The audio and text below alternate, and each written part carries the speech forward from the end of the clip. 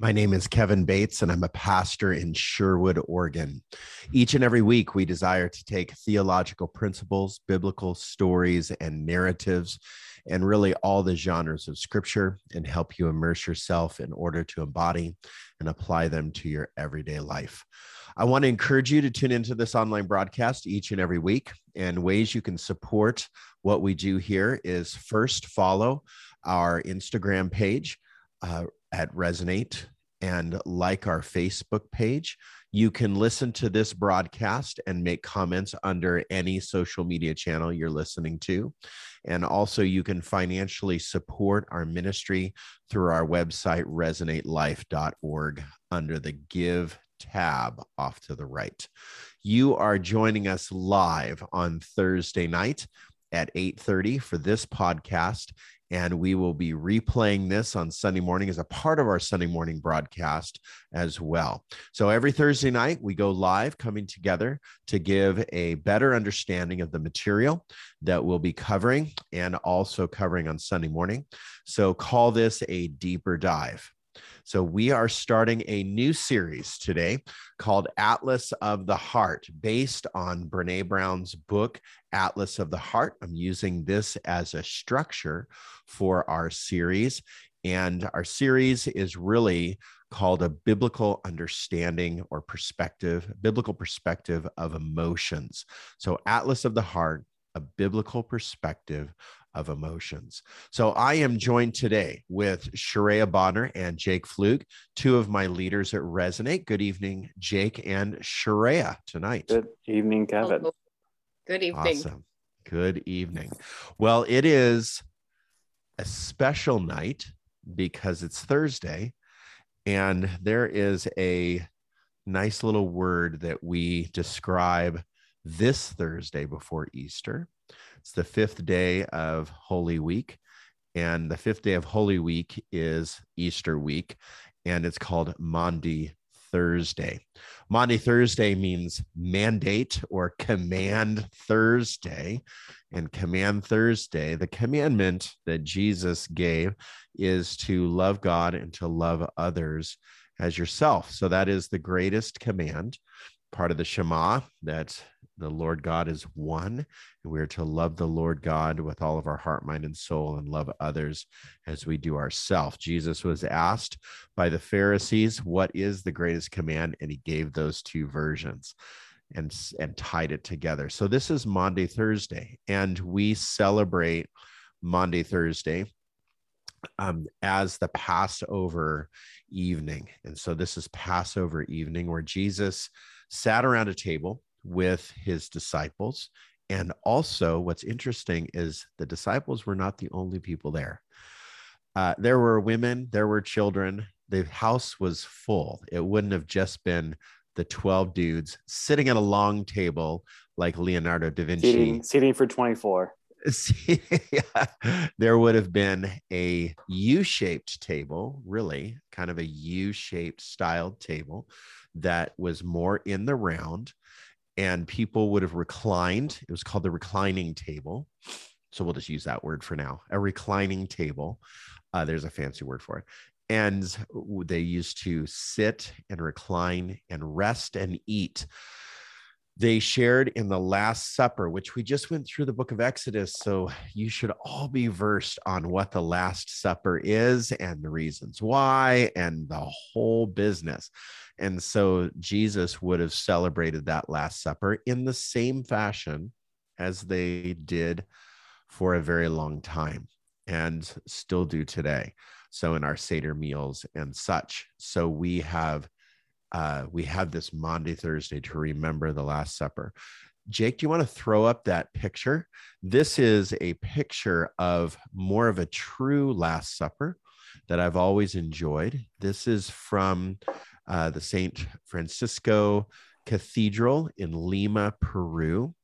Lima, Peru, large city, metropolitan city, and a very old cathedral. This is in the 1600s. This was painted by Diego de la Puente. And Diego painted this, commissioned for this monastery there in Lima. And you will see there's some interesting things about this painting that I've always enjoyed. I've actually seen this in person. I've also seen a different version of this in Cusco, Peru, right at the base of basically Machu Picchu. And so there's two versions of this, but this one here is the larger version. It's just a huge painting in this cathedral. You'll notice that the disciples are around the table, more in a community fashion. This is kind of a close-up picture because some of it is cut off. You'll see right on the very right of the picture, there is a woman in red, kind of a sash around her waist.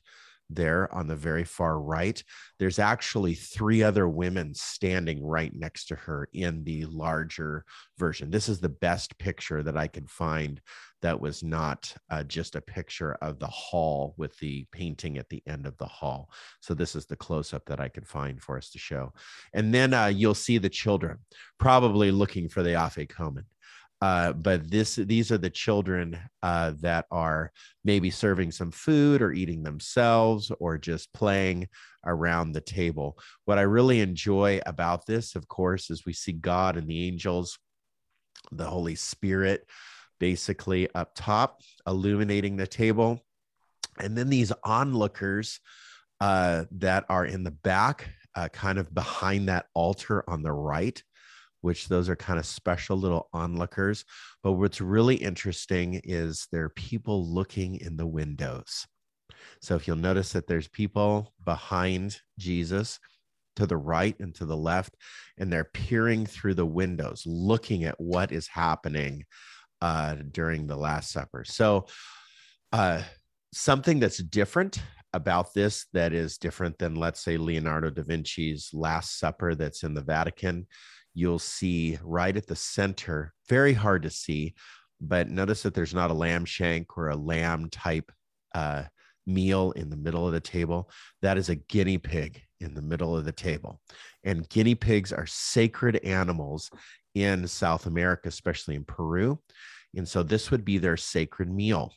I do know that in Indonesia, in different parts of Indonesia, and also in some different tribal areas in Papua New Guinea, they have chicken in the center of their table. There's different sacred animals for different places. And so just know that the lamb represents a sacred sacrifice, a sacred meal, a sacred idea.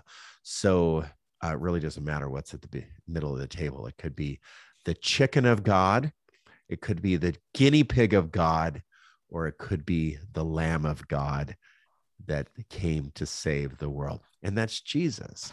So Jesus, our chicken of God, Jesus, our guinea pig of God.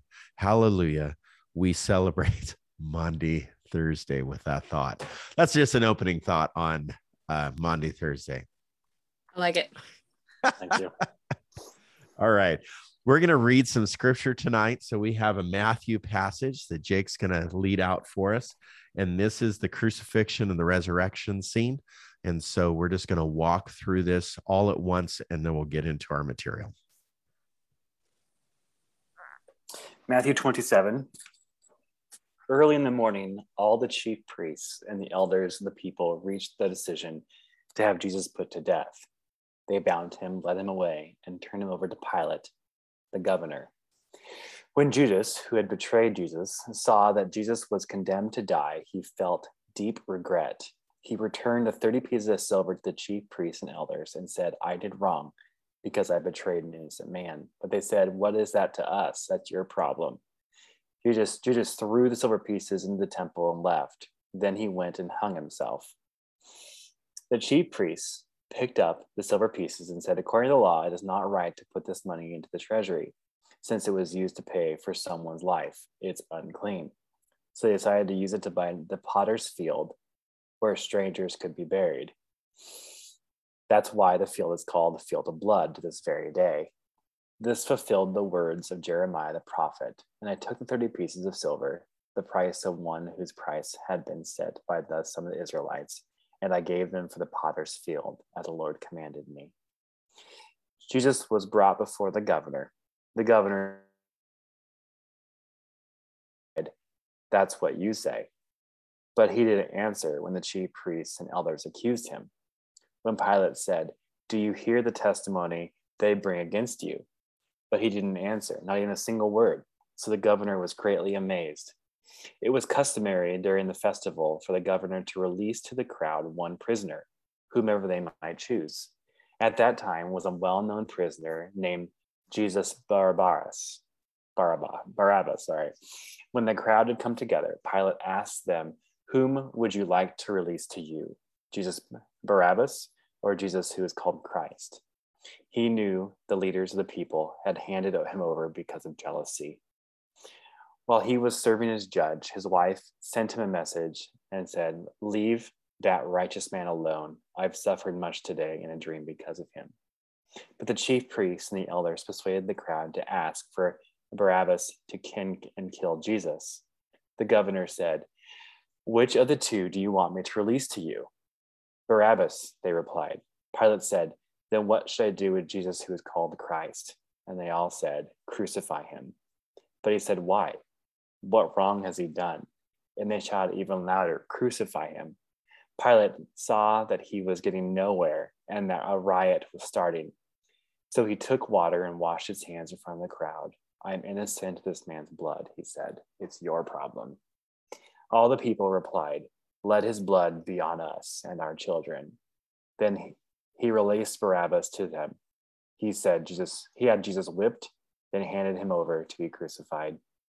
The governor's soldiers took Jesus into the governor's house, and they gathered the whole company of soldiers around him. They stripped him and put a red military coat on him. They twisted a crown of thorns and put it on his head. They put a stick in his hand. Then they bowed down in front of him and mocked him, saying, "Hey, King of the Jews." After they spit on him, they took the stick and struck his head again and again. When they finished mocking him, they stripped him of the military coat and put his own clothes back on. They led him away to crucify him. As they were going out, they found Simon, a man from Cyrene. They forced him to carry the cross. When they came to the place called Golgotha, which means skull place, they gave Jesus wine mixed with vinegar to drink. But after tasting it, he didn't want to drink it. After they crucified him, they divided up his clothes among them by drawing lots. They sat there, guarding him. They placed above his head the charge against him. It read, "This is Jesus, the King of the Jews." They crucified him with two outlaws, one on his right side and one on his left. Those who were walking by insulted Jesus, shaking their head and saying, "So you were going to destroy the temple and rebuild in 3 days, were you? Save yourself if you're God's son. Come down from the cross." In the same way, the chief priests, along with legal experts and the elders, were making fun of him, saying, "He saved others, but he can't save himself. He's the King of Israel. So let him come down from the cross now. Then we'll believe him. He trusts in God, so let God deliver him now, if he wants to." He said, "I'm God's son." The outlaws who were crucified with him insulted him in the same way. From noon until 3 in the afternoon, the whole earth was dark. At about 3, Jesus cried out with a loud shout, "Eloi, Eloi, lama sabachthani," which means, my God, why have you left me?" After hearing some standing there said, "He's calling Elijah." One of them ran over, took a sponge full of vinegar, and put it on a pole, offered Jesus to drink. But the rest of them said, "Let's see if Elijah will come and save him." Again, Jesus cried out a loud shout, and then he died. Look, the curtain of the sanctuary was torn in two from top to bottom. The earth shook, the rock split, and the bodies of many holy people who had died were raised. After Jesus' resurrection, they came out of their graves and went to the holy city, where they appeared to many people. When the centurion and those with him who were guarding Jesus saw the earthquake and what had just happened, they were filled with awe and said, "This was certainly God's son." Many women were watching from a distance. They had followed Jesus from Galilee to serve him. Among them were Mary Magdalene, Mary the mother of James, and Joseph and the mother of the Zebedee sons. That evening, a man named Joseph came. He was a rich man from Arimathea who had become a disciple of Jesus. He came to Pilate and asked for Jesus' body. Pilate gave him permission to take it. Joseph took the body, wrapped it in a clean linen cloth, and laid it in his own new tomb, which he had carved out of the rock after he rolled a large stone in front of the door of the tomb and went away. Mary Magdalene and the other Mary were there, sitting in front of the tomb. The next day, which was the day after the preparation day, the chief priests and the Pharisees gathered before Pilate. They said, "Sir, remember that while the deceiver was still alive, he said, 'After 3 days I will rise.' Therefore, order the grave to be sealed until the third day. Otherwise, the disciples may come and steal the body and tell people he's been raised from the dead. The last deception will be worse than the first." Pilate replied, "You have soldiers for guard duty. Go and make it secure as you know how." Then they went and secured the tomb by sealing the stone and posting a guard. After said Sabbath, at dawn, the first day of the week, Mary Magdalene and the other Mary came to look at the tomb. Look, there was a great earthquake, for an angel of the Lord came down from heaven. Coming to the stone, he rolled it away and sat on it. Now his face was like lightning, and his clothes were white as snow. The guards were so terrified of him that they shook with fear and became like dead men. The angel said to the women, "Don't be afraid. I know that you're looking for Jesus, who was crucified. He isn't here, because he had been raised from the dead. Just as he said, come, see the place where they laid him. Now hurry and tell the disciples he had been raised from the dead. He's going ahead of you to Galilee. You will see him there. I've given the message to you." With great fear and excitement, they hurried away from the tomb and ran to tell the disciples. But Jesus met them and greeted them. They came and grabbed his feet and worshiped him. Then Jesus said, "Don't be afraid. Go and tell my brothers that I am going to Galilee. They will see me there." Now, as the women were on their way, some of the guards came into the city and told the chief priests everything that happened. They met with the elders and decided to give a large sum of money to the soldiers. They said to them, "Say that Jesus' disciples came at night and stole his bodies while you were sleeping. And if the governor hears about this, we will take care of it with him, so you will have nothing to worry about." So the soldiers took the money and did as they were told to do. And this report was spread throughout Judea to this very day. Now even the disciples went to Galilee, to the mountain where Jesus told them to go. When they saw him, they worshipped him. Some doubted. Jesus came near and spoke to them. "I've received all authority in heaven and earth. Therefore, go and make disciples of all nations, baptizing them in the name of the Father, the Son, and the Holy Spirit, teaching them to obey everything that I've commanded. Look, I myself will be with you every day until the end of this present age." That was a long passage, Jake. Good job. Good job, Jake. Thanks. It wasn't Hebrews who were better. Read the whole death, burial, and resurrection of Christ. I don't think I've heard the whole death, burial, and resurrection of Christ on Maundy Thursday before. It'd be an interesting practice to do on Holy Week, is to practice reading the Gospels that way. Mm-hmm. Well, I would say that the emotion that I would embody is shame. When I think about that scripture, I think about the emotion of shame. And there's definitely places that I go when I feel shame. I try to run away and hide and all those good places. But obviously Jesus didn't. But I wonder what Jesus felt during that time. Did Jesus feel shame? He stumped the crowd. I know. I always have one ringer in here. I have a hard time saying that Jesus felt shame. I see sorrow mostly Mm. in Man of Sorrow. I feel like the purpose that they were trying to do and the whole time was shame Jesus out of his ministry, out of life, even out Mhm. of like the end of being, really.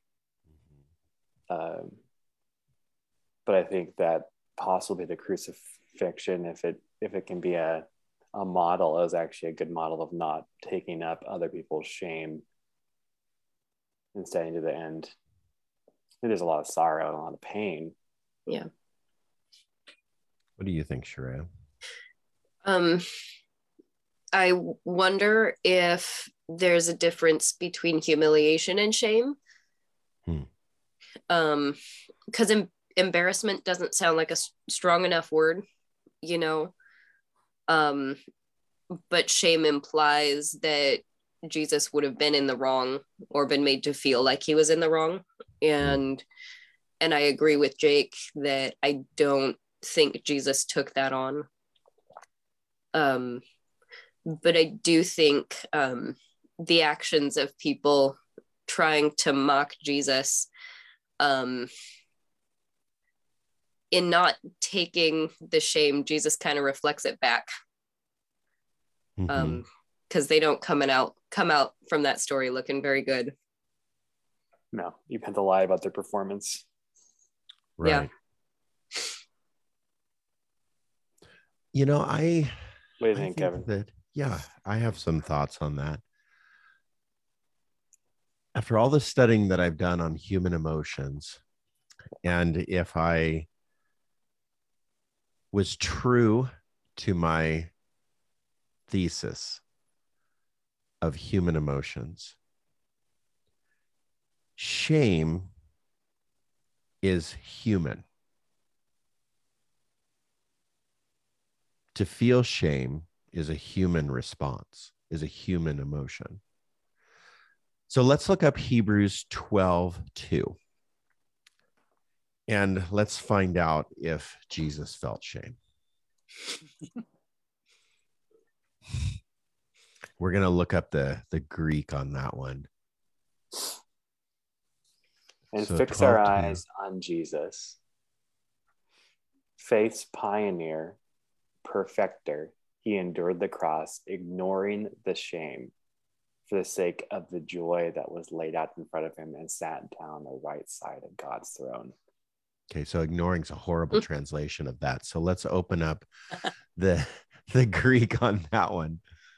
I guess not horrible, but there it is. Kataphronio. Despise.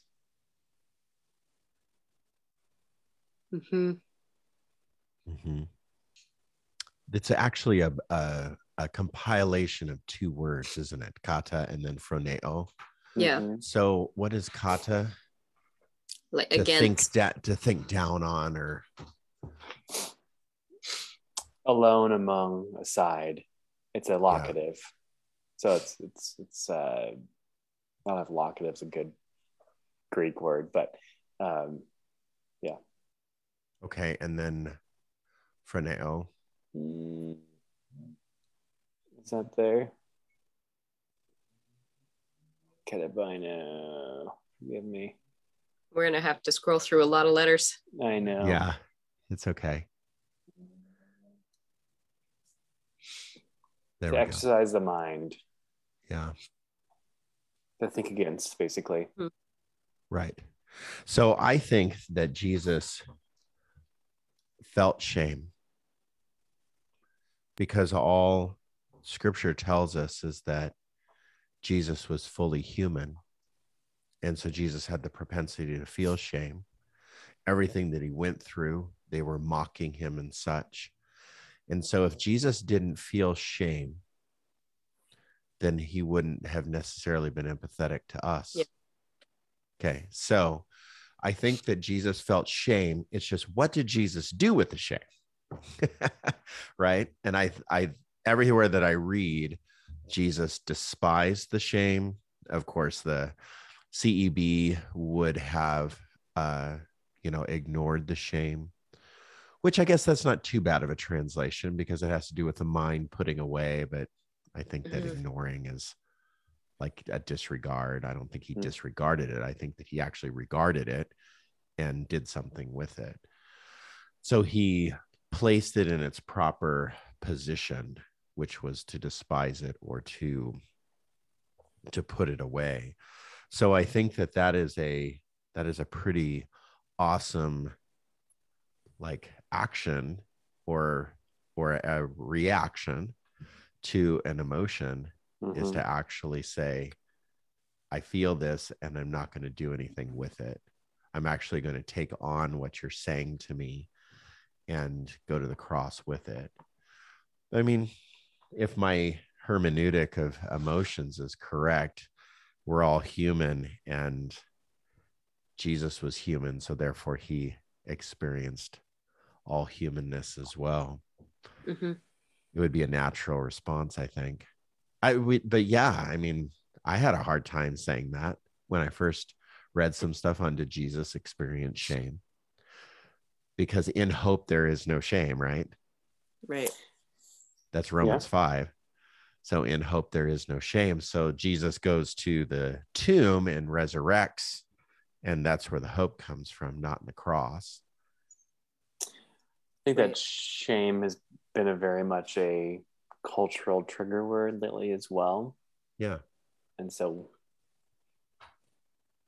it's usually in the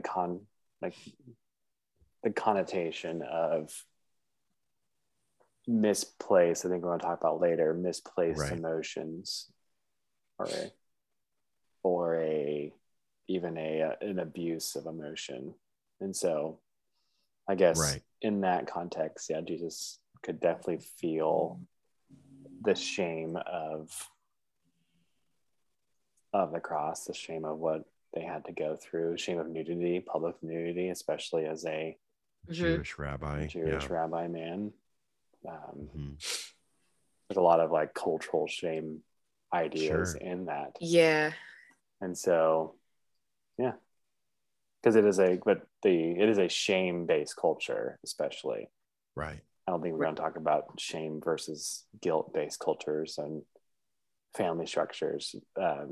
We're a very guilt-based society where he would be in a very shame-based system. So the reason why I'm doing this series, and I'm going to ask you the same question. Why are you doing this series, Jake? And why are you doing this series, Sharia? I think I'm doing this series for not really what just happened there, but what we say to people or do with people's emotions. So somebody feels shame or somebody feels guilt or somebody feels fear or anger or whatever emotion it is. The church is notorious for invalidating another person's reality. So somebody is experiencing something and we go, well, in Christ, there is no shame. Okay. What am I supposed to do with that? I feel shame. I feel fear. I feel angry. I feel lost or without or taken from. I mean, all kinds of emotions can come into play just in life in general on a daily basis. But in Christ, basically what the church has done is this: in Christ, do not feel. Yeah. Emotions are evil. Right. Yeah. Yet people like Friedman and the failure of nerve in Friedman's 1972 book called The Failure of Nerve, he came up with the thesis that every decision that we make is based off of the final decision is based off of an emotion. So we can think ourselves all the way to the final moment where we have to say yes or no. And at that point, it's our gut, it's our intuition, it's our, historical affections, whatever it is. Yeah. At some point, our emotions take over to say yes or no. So I think Jesus in the garden and wanting to go to the cross, he can think himself all the way to the cross, but then he gets to that garden and he's like, okay, God, Don't want to do this. don't want to do this. And so maybe, could there have been fear? Well, fear comes from the devil, right? That's what the church has said. Fear comes from the devil. Only fear the Lord. Huh? Only fear the Lord. Only fear the Lord. The real fear is fear of the Lord. So we've definitely done people a disservice in our full humanness. When we experience emotion, we have this invalidation. So that's why I'm doing this series, is I feel like that we can reclaim emotion and we can come up with a biblical perspective of emotion, because emotions obviously are real, not necessarily speaking the truth. And that's where we get misguided and misdirected. We're going to talk about that here in a little bit. Shreya, why are you doing this series? Yeah, kind of similar. I think for a while the church has kind of railed against self-help. Like, you don't need self-help, you need God help. Right. And like, yes. When we learn about ourselves and our emotions and how to communicate those intelligently and express them in healthy ways, I think we're able to love each other better. And that's what Jesus asked us to do. That's the Maundy Thursday command. Right. It's great. Good. Jake, why are you doing this series? Well, all those are great responses and answers. And I think that I would add to it as well that in our last series, we talked a lot about deconstructing ideas and really giving a solid context and structure to our beliefs. That it's not pie in the sky. It's based on evidence, but also based on story and narrative, and how the story has greater point than the historical facts of it. And I think in this topic, another big idea that we're tackling is another catchphrase. I wouldn't call it a fad, because I think it's greater than a fad, is that the amount of spiritual abuse that people have suffered, endured, and have gone through. And a lot of it is church leaders and Christians and friends who are Christian place faith above emotion, where I would say your faith has to do with emotion as well. And so as we create a bigger language around emotions, then we're able to more accurately and hopefully helpfully heal relationships and people, and dig into returning to the created order of things. And so in this book, Atlas of the Heart, I think it's 87 different emotions that they have surveyed and identified, and the average person can name 3 within themselves. Yeah. The average person can name 3 emotions when they're happening. So identify when I'm happy, when I'm sad, and when I'm mad. Happy, sad, mad. And so by not being able to correctly identify the emotions within you, you're not living the whole human existence. And Jesus came to allow us to live as whole humans, not as like the Platonic dualistic system of my body is outside of my mind, outside of my spirit, outside of my emotions. Or Plutonic dualism, a dualism of thinking and feeling. So the separation of body, mind, spirit. And so that coming together is the beauty of this series. And Maya Angelou has a beautiful little quote for Shreya's reason for wanting to do this series is basically people will not care what you do or what you say or what you think. People will only care how you made them feel. Mm-hmm. And that goes to the Maundy Thursday command of loving people. Well, some things don't feel good, but yet we can help people to feel better and to feel affirmed and to feel the right feelings in the right moments. We can help navigate that and partner with people in their feelings to help them feel like they're human. I think we've done a really disservice, as Sharia said. You know, we've biblicized people out of therapy. We've biblicized people out of real help. I guess that I would say that that's almost anathema when we look at somebody and deny and invalidate their emotions to the point that we don't recognize depression that is real, or that we claim depression is real and we just claim it's a spiritual attack. I think that's a faith issue, not a chemical or a situational issue.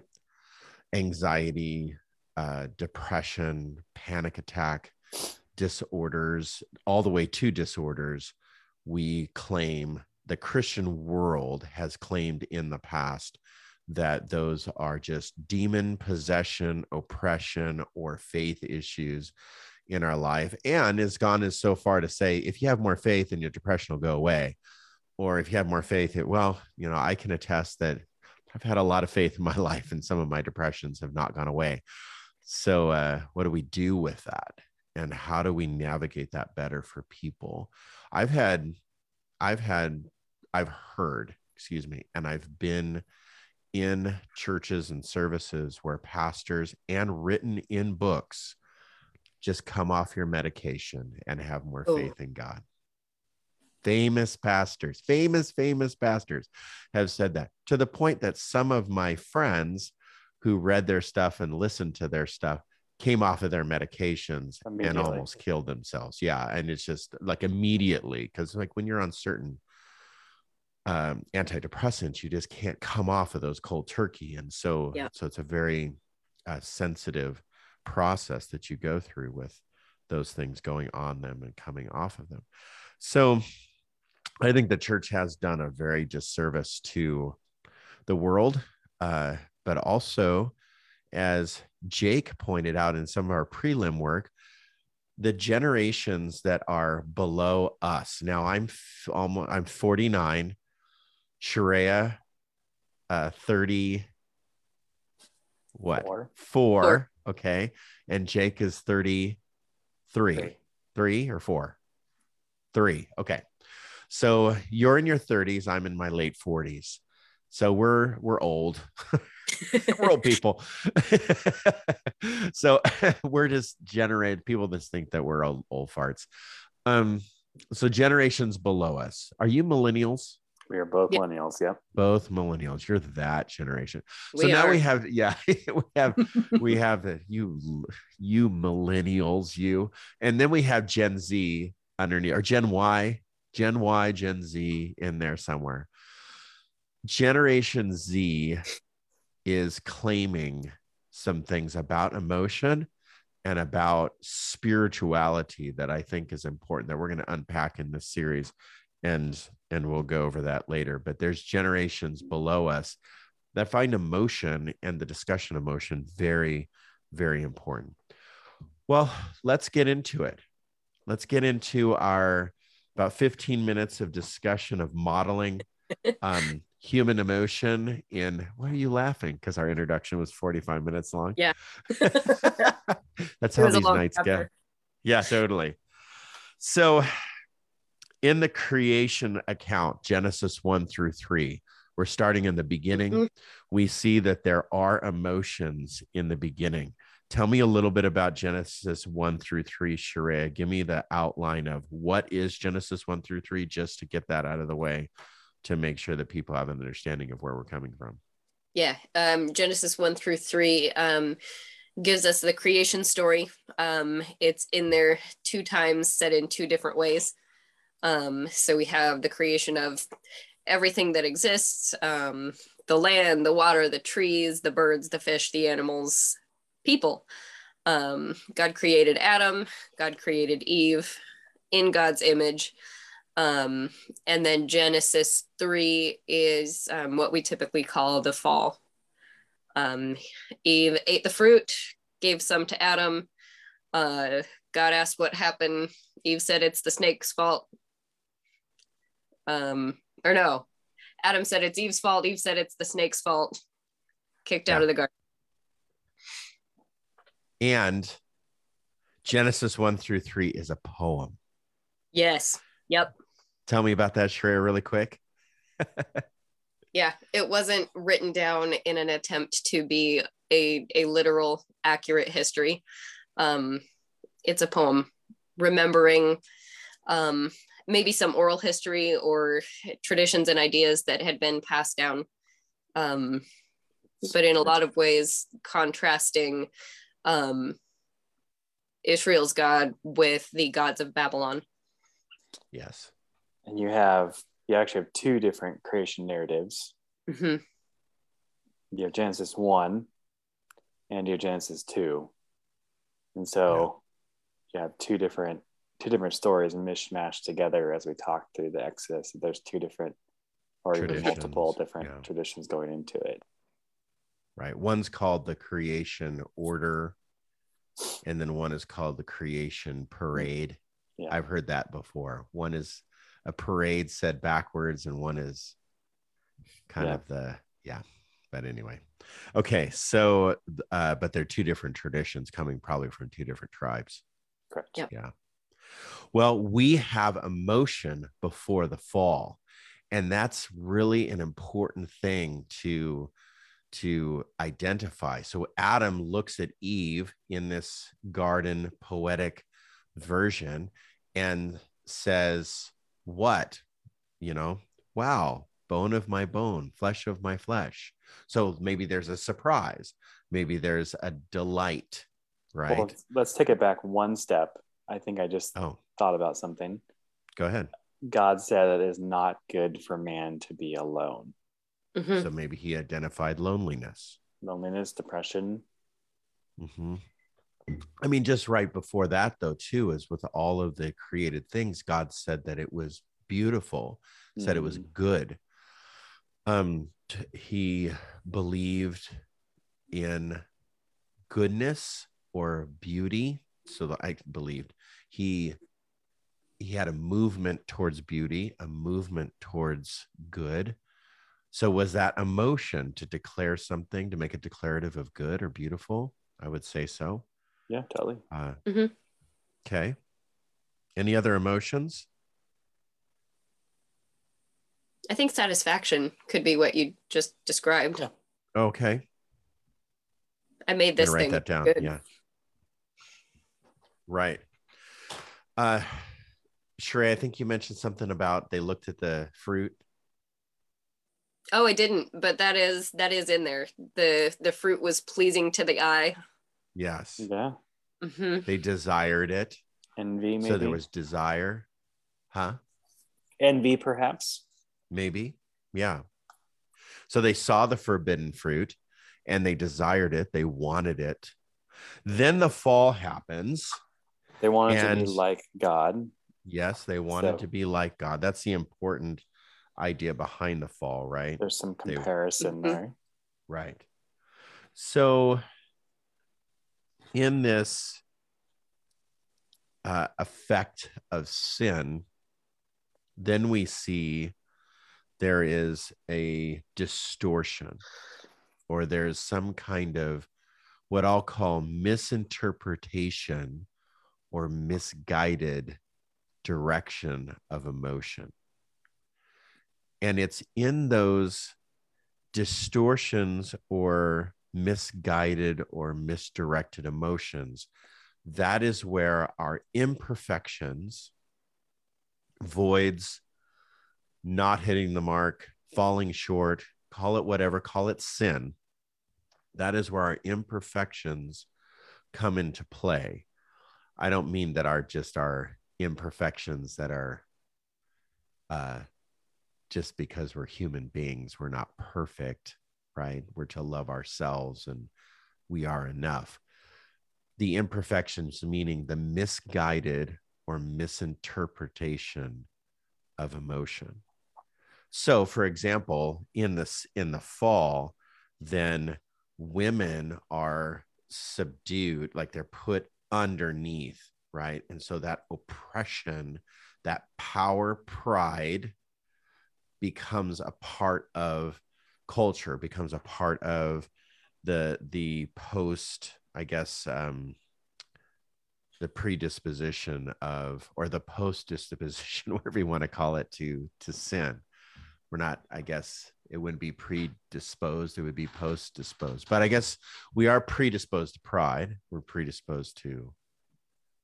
Go ahead, Jake. You had something to say there? No, I just think that's great that the like hierarchy structures were not and especially as we look into the male-female relationship, is not a pre-fall, if you want to use that as a category. It's not a pre-fall condition. And right. Oftentimes we get hooked up into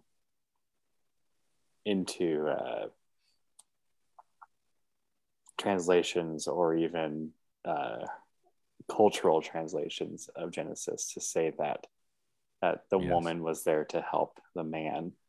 Right. Mm-hmm.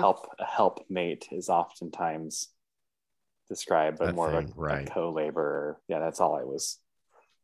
Okay. Yeah, cool. Thank you for pointing that out, because it's true that is post missing the mark. Everything after this depiction of when sin enters into life, life becomes tainted, life becomes marred, life becomes misguided and misinterpreted. Our emotions become misguided and interpreted. But since we're created in the image of God, and post-fall, we retain that image of God. If we have pre-fall, we have desire, we have maybe the lust of pride, we have envy, we have joy, we have delight, we have all these things, right? That we are pre-fall, post-fall, we have those emotions still. It's just they're marred, they're tainted, they're misguided, and they're misinterpreted. So I'm coming up with a thesis about emotion where it is not the emotion itself that is the problem. It's what we do with the emotion that's the problem. So if I misinterpret, so Sharia, might look, sound, act angry. And then I misinterpret that and say, Sharia is angry at me. Right. Yeah. When in fact, she's just angry at her job, or she's angry at Paisley, or she's angry at what her dog Paisley, or whatever. Right. So it's my misinterpretation of emotion that then creates an imperfection that we have to sort through. Mm-hmm. If I don't eat correctly, if I don't get enough sleep, if I eat the wrong foods and makes me sick, and I get angry and I take that out on Jake, where, he does something that's benign or innocent or just, I don't like, right? And I just scream and yell because I ate something horrible and I don't feel good and I can't think properly. That is a misguided emotion. So when I take my emotions out, that creates an imperfection between. So it's not necessarily anger that is, because there is a place for anger. Jesus shows us that when he's flipping tables. I don't know what else does emotion to describe Jesus flipping tables. Some people say, well, that's righteous anger. And we can't be angry. We can only be righteously angry. Well, I don't even know the difference there, but that's just made up jargon to once again invalidate emotion. Right. But what do you guys think of all that I've just popped off there? I have a question out here and I haven't quite brought it to my brain yet. when I see that when we spiritualize emotion, Okay. we give those emotions only to those that are in power. And so like righteous anger is yes. is a very like power play of It's a privileged emotion. It's a very privileged emotion. Or yes. But something to also bring up is as we look at the context of pre-fall and post-fall, and just if we stick to that very literal construct of it, if you actually believe in the garden scene, there was death in the garden. Yes, so, there was death in the garden. There was death in the garden. Yes. And no matter what, there would have been sorrow with that death, or that would have been pain, or that would have been change. And that the systems that in your brain that make that up may do better with it, but you would still have felt the entire breadth of, I think, emotion. Oh, yeah. Hey, let's go back down to South America and Gustavo Gutierrez. So the priest Gustavo Gutierrez, famous liberation theologian, when I was in with my family, with Natalia and Amanda, with Amanda and Natalia down in Peru, we would get into taxis. And when we rode in a taxi, there wasn't a crucifix that hung necessarily from the mirror. So in foreign countries, a lot of times you'll get into taxis, especially in Catholic dominated countries, there'll be a crucifix, like especially in Europe and stuff, there'll be a crucifix hanging from the taxi. But in Central and South America, there are these placards showing Jesus whipped. So the stripes on his back. So the people identify with suffering. Right. Persecution, suffering, right. Domineering. Right. So they suffer from, we have a privileged class and a underprivileged class, and they identify with this privileged class oppressing the underprivileged class. And so at a certain point in liberation theology, you begin to rise up and rise against the privileged class, sometimes turning, now some liberation theologians believe in the perpetuation, the violence conclusion, that it's going to take violence in order to overthrow the privilege. Right. Yet without going all the way there, because I don't believe that violence is the answer. And we need to do everything that we can at the table before we just pull out our swords and start chopping each other's heads off. So in liberation theology, there's a certain frustration. Just at the core of theology, there's a frustration. So that would be righteous frustration.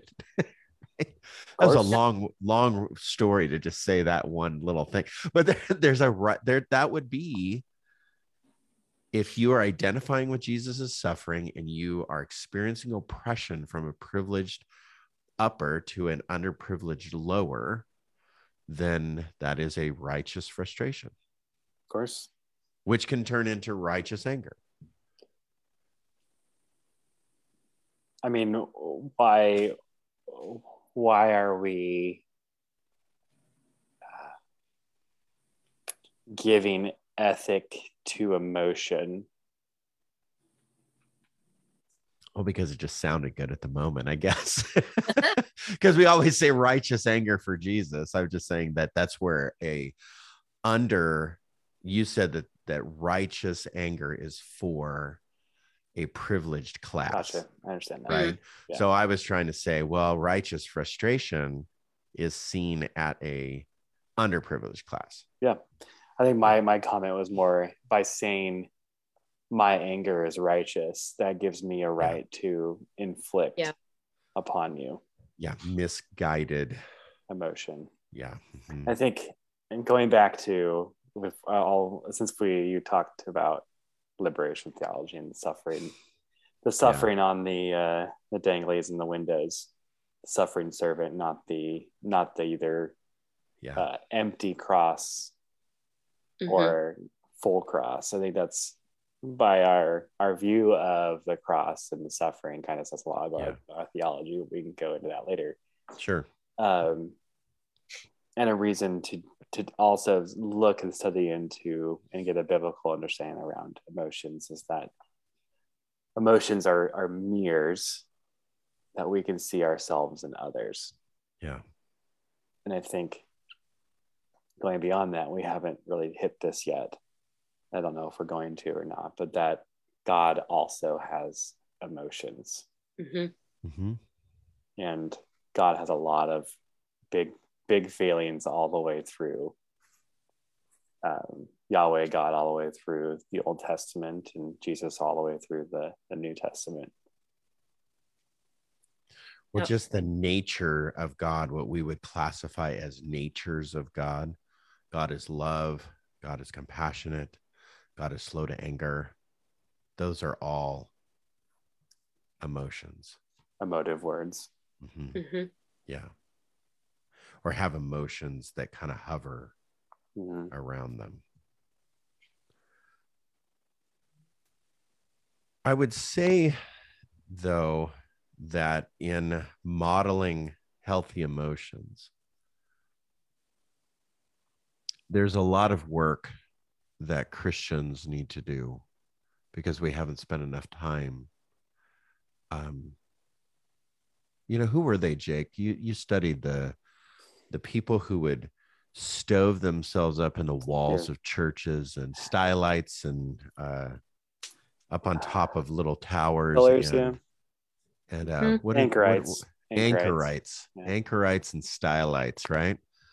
Are those the two? There were others. Let's call them ascetics. Ascetics, yeah.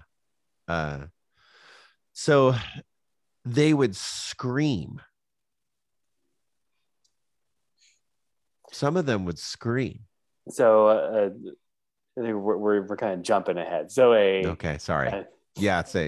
Explain who we're talking about here. In especially medieval times, you had monks.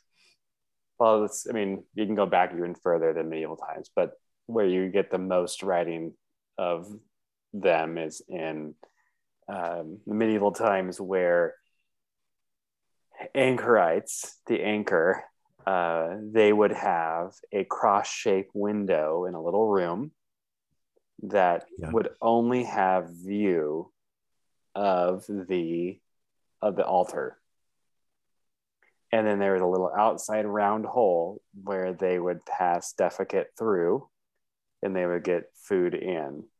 And so their entire life was dedicated to praying for that altar. Is the anchorite. The stylite was a monk. And who's the famous anchorite? Julia Norwich. Julia Norwich, yeah. And they would write too. They would write.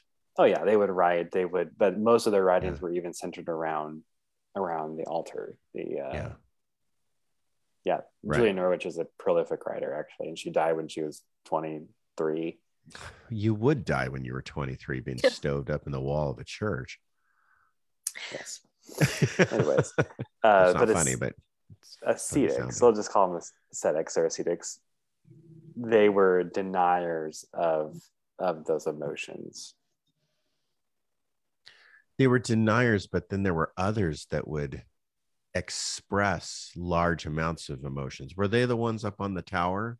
I think so. Yeah, they were the screamers. Stylites. Okay, so the stylites were the ones that they would build a tower, and then they would stand, rain or shine, snow, winter, sun, night and day. They would be up on this tower, up on a platform, and stand there praying, screaming, yelling out to God, crying for the people, and then they would shimmy up their food and shimmy down their poop. So, I used defecate in mine. Yeah, okay, poop, right? So I think about what the church used to do with emotions and how the church acknowledged emotion. Even in the denying of emotion is the acknowledgement of the emotion. Yeah, I mean, if you want to look at like the Desert Fathers that would go out, and mothers, as you say, that would go out and they would do battle with the devil. Right. Right.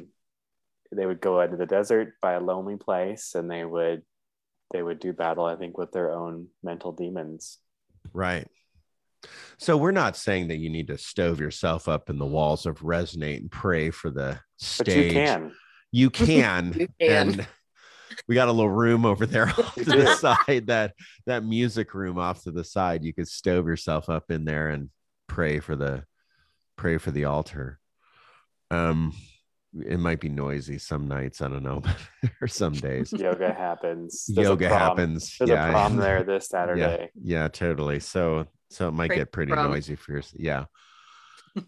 And you don't have to put yourself up on a tower of a building and scream and yell. It's just, what is our model now for emotions? What is it going to be? Because we can't get into the Sharia complaint of we're just going to biblicize away our emotions and say you don't need therapy. But we have to come up with a modeling. I think Jesus, so if I just went through these really quick, Jesus experienced joy in John 15. Jesus had joy throughout the Gospels. Compassion, well, you just think about the compassion that he had of just the conversations that he had. The prostitute that was probably naked, that he shielded himself in front of because he probably was covering her nakedness because she was taken out of a building, and what could she have been doing in that building, right? And so everyone wonders what he was drawing in the sand. My theory of what he was drawing in the sand was creating a distraction from the leaders looking at this prostitute, issuing her shame. That's my theory of that he was probably just distracting them, saying, don't look at her, look at what I'm doing. And everyone's like, oh, what's Jesus doing down here? As he's like literally covering her shame. So he had compassion, he had anger in Mark 11, sadness in John 11, fear in Matthew 26. And if Jesus is willing to have fear and anger, I'm willing to say that Jesus had shame. Jesus wept. Yeah. Jesus, a mixture of confliction would have been that garden scene at Gethsemane. Oh, like he sweated blood. He was under so much turmoil, emotional turmoil. Right. What are some others? I have some notes in front of me. Sorrow, fear, joy. I mean, but he didn't engage in the misguided version of those. And that's what I think we need to capture. The misinterpretation and misguidedness of emotions. He didn't engage in that. I think one of the best stories for that is actually Jesus at Lazarus' tomb, where the Jewish Israelite people would actually hire mourners to cry at funerals and tombs. I'm not quite sure why, but they were just professional mourners. Yeah.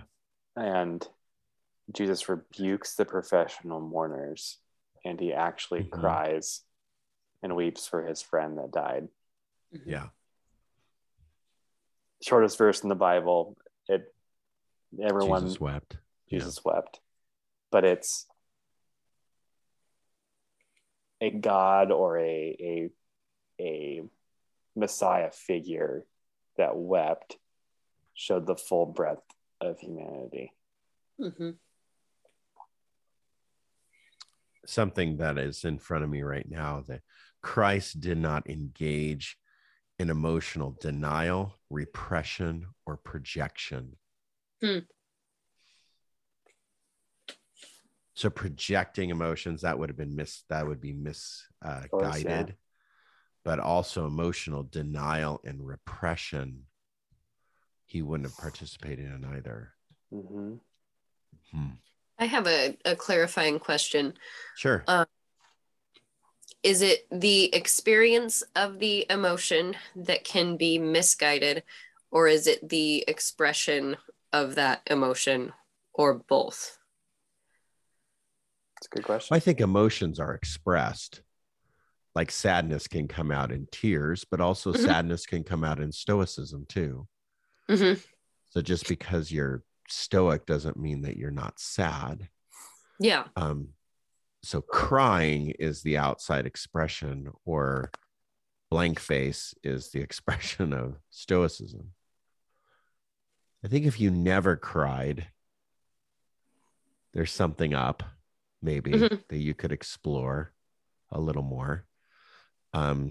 Just like if you always cried, there needs to be, something explored there as well. But we think the crier is negative. We actually think that controlling our expression of emotion is positive in our culture. Now, there is safe places to do that. I don't think taking your emotions to Facebook is a safe place. Some people do. It's actually that is a cry for help. Yeah. No, my question was a little bit different. Can be a cry for help, I think. Yeah. Go ahead, Trey. Or that's a big red flag that you need help. Let's say it that way. We have emotions. They exist in our experience, right? Yes. Is it the having of those emotions that can be misguided? Or is it the expression that's misguided? Like, it's the expression. The problem. Yeah. Okay. It is the expression of the emotion. Because having emotions is just your natural response to what you think and believe is happening. Yes. I think Kevin's thesis is the expression of that emotion. I'm angry, so I'm going to hit somebody. Right. Or I'm angry, or I'm going to figure out with why I'm angry, or I'll scream into my pillow until I pass out. Those are healthier ways than like the violent response. And maybe we can come up with that the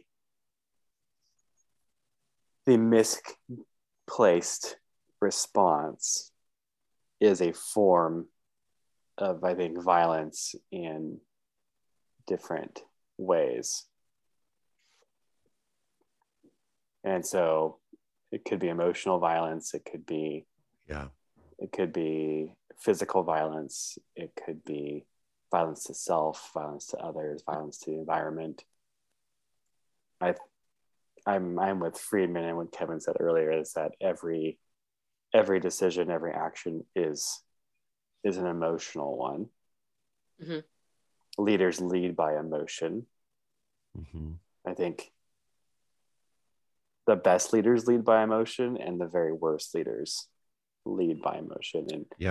And worst, I'm not saying worst as in poor quality, right? But in ethic. So like, let's just say the extreme, right? Nelson Mandela led by a great love. And out of love came the end of apartheid. I'm not a fan of using Hitler, but we'll just use Hitler. I'm sorry. Great emotion. Dug in hard to emotion. And it was an emotional decision it was the emotional of the not wanting to experience shame by being on the outside. And so there's this great emotion that was going through there. So the misplace is that act of violence. Yeah, he had a huge emotion and then misplaced that emotion. Yeah, huge emotion, big feelings. Right. Well, I think the Bible is kind of clear on what both of you are saying. That when the Bible says in Romans 12, it says, rejoice with those who rejoice and weep with those that weep. So I think a misinterpretation, misguided emotion would be a lack of compassion, would be laugh with those that weep, weep with those that laugh. Like they're not marrying one another.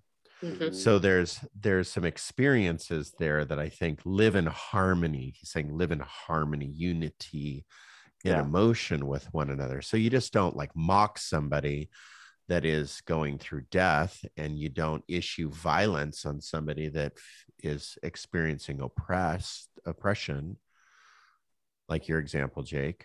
So you just don't do that just because you feel things. Right. Just because you have big emotion doesn't give you the right to express that emotion into some kind of emotional violence. But as being the person that is as the person that walks alongside other person. Right. As a responder, it is also your job not to co-opt their emotion for yourself. Right. Through codependency or through transference or through pure selfishness and emotion. Emotional selfishness is when your emotions are more important than anyone else's in the room. And things might be triggering for you. And so that is also why counseling is a very positive thing. Now, that might be true, though. Your emotions might be more important than anyone else's in the room. Yet, that can't be all the time. So, okay. Certainly not without the rest of the room's input. Exactly. So we can, if I just look at a modeling, we can experience emotions accurately and adaptively. Emotions, according to Friedman, can aid us in decision making. Emotions need to be consistent with our thoughts and actions. Now, this has taken a lot of therapy for me. My emotions being consistent with my thoughts and actions. Every emotion that I experience, I tell my kids this all the time. Our emotions are real, but not necessarily speaking the truth. So I feel bad, but that doesn't mean I am bad. Right? But that's what the lies that we tell ourselves. So emotions can be consistent with our thoughts and our actions. Emotions can be complete and not fragmented. So we can have complete emotions. Emotions can be expressed fully. They don't have to be denied, repressed, projected, or even they don't have to be externalized. So you can be a person that doesn't like have, snot-nosed booger crocodile tears coming out of your face when you feel sad. You could be a quiet person. They don't have to be externalized. Emotions can be expressed with pure motive, staying away from manipulation and destruction of other people. All right. That's kind of a modeling of emotion. Okay, so we got about 11 more minutes until our very late time. So let's go into those slides. We have 13 slides to show. And this is out of Brene Brown's book, Atlas of the Heart. We encourage you to read that.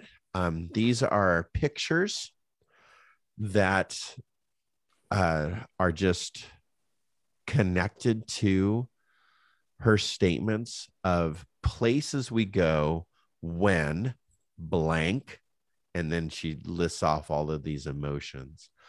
So, Kevin, you Jake, don't put them up? Oh, do you have them? I do not. You don't? No. I'm sorry. It's fine. Let's see. I've never done this before. Can you help me? Yeah, the middle says Let me your screen. Let me open them here first. I do have them. They're right here. Okay, places we go when we feel uncertain or things are too much. We experience stress, we're overwhelmed, we're under anxiety, worry, avoidance, excitement, dread, fear, and we feel vulnerability. So this is just the human condition. All of these emotions are real, not necessarily negative, not necessarily positive. They just are what they are. Everyone experiences them. It's our misguided and misinterpretation of them that create the imperfections, the marring of them, the taintedness of them. Okay, number 2, places we go when we compare. Well, we compare admiration, reverence, envy, jealousy, resentment, Schadenfreude, and Freudenfreude. Schadenfreude means that I am excited and get joy over your failure. Freudenfreude means that I get joy and excitement and satisfaction over your success. It's the opposite. So Schadenfreude is I basically enjoy when you fall on your face, which is a sad emotion, but it's a real emotion. Everybody experiences it. It's and probably where I experience that the most, I experience a lot of Schadenfreude when I go, wow, somebody just like me. I actually feel normal. Okay, number 3. Places we go when things go as unplanned. Boredom, disappointment, expectations, regret, discouragement, resignation, and frustration. Number 4. Places we go when it's beyond us. Awe and wonder, curiosity, interest, and surprise. Sorry. Places we go. Are you ready for number next 5. One? Go ahead. There we go. Places we go when things aren't what they seem. Amusement, bitterness, nostalgia, cognitive dissonance, paradox, irony, and sarcasm. 6. Places we go when we're hurting. Now, these sound bad, but these are very healthy, I think. Anguish, hopelessness, despair, sadness, and grief. Does it take hopelessness to achieve hope? Sometimes. So? Sometimes, yeah. Grief Next. is a positive, can be positive, totally. Places we go with others. Compassion, pity, empathy, sympathy, boundaries, comparative suffering. 8. Places we go when we fall short. Shame, self-compassion, perfectionism, guilt, humiliation, and embarrassment. Places we go when we search for connection. Belonging, fitting in, connection, disconnection, insecurity, invisibility, and loneliness. 10. Those locks of love in Paris. Places we go when the heart is open. We feel love, we feel lovelessness, heartbreak, trust, self-trust, betrayal, defensiveness. Flooding is when multiple emotions come into play and convolutes our mind and our heart, and we're just overwhelmed. And hurt. And 11, places we go when life is good. Joy, happiness, calm, contentment, gratitude, foreboding joy, relief, and tranquility. And 12, places we go when we feel wronged. Anger, contempt, disgust, dehumanization, hate, self-righteousness. And 13. Oh, go back to that one. Go back to 12. Some people say hate is wrong. Do you hate the devil? 13. Places we go when we go to self-assess: pride, hubris, humility, cultivating meaningful connection. I thought that was interesting. All right, that's Atlas of the Heart. We're very excited for each one of you to be with us during this series. And we went through a lot of material. I hope you spend some time with it over the next week. And if you'd stop sharing the screen, there we go. All right. I hope that you can spend some time during the week studying these scriptures, going back over them to come up with a biblical understanding of emotion with the Atlas of the Heart. Next week starts this was our introduction. Next week starts our first of this series, and we look forward to seeing you all next week. All right. Thanks, you two, and good night. Have a wonderful, wonderful night. Take care. Good night, everybody. Thank you.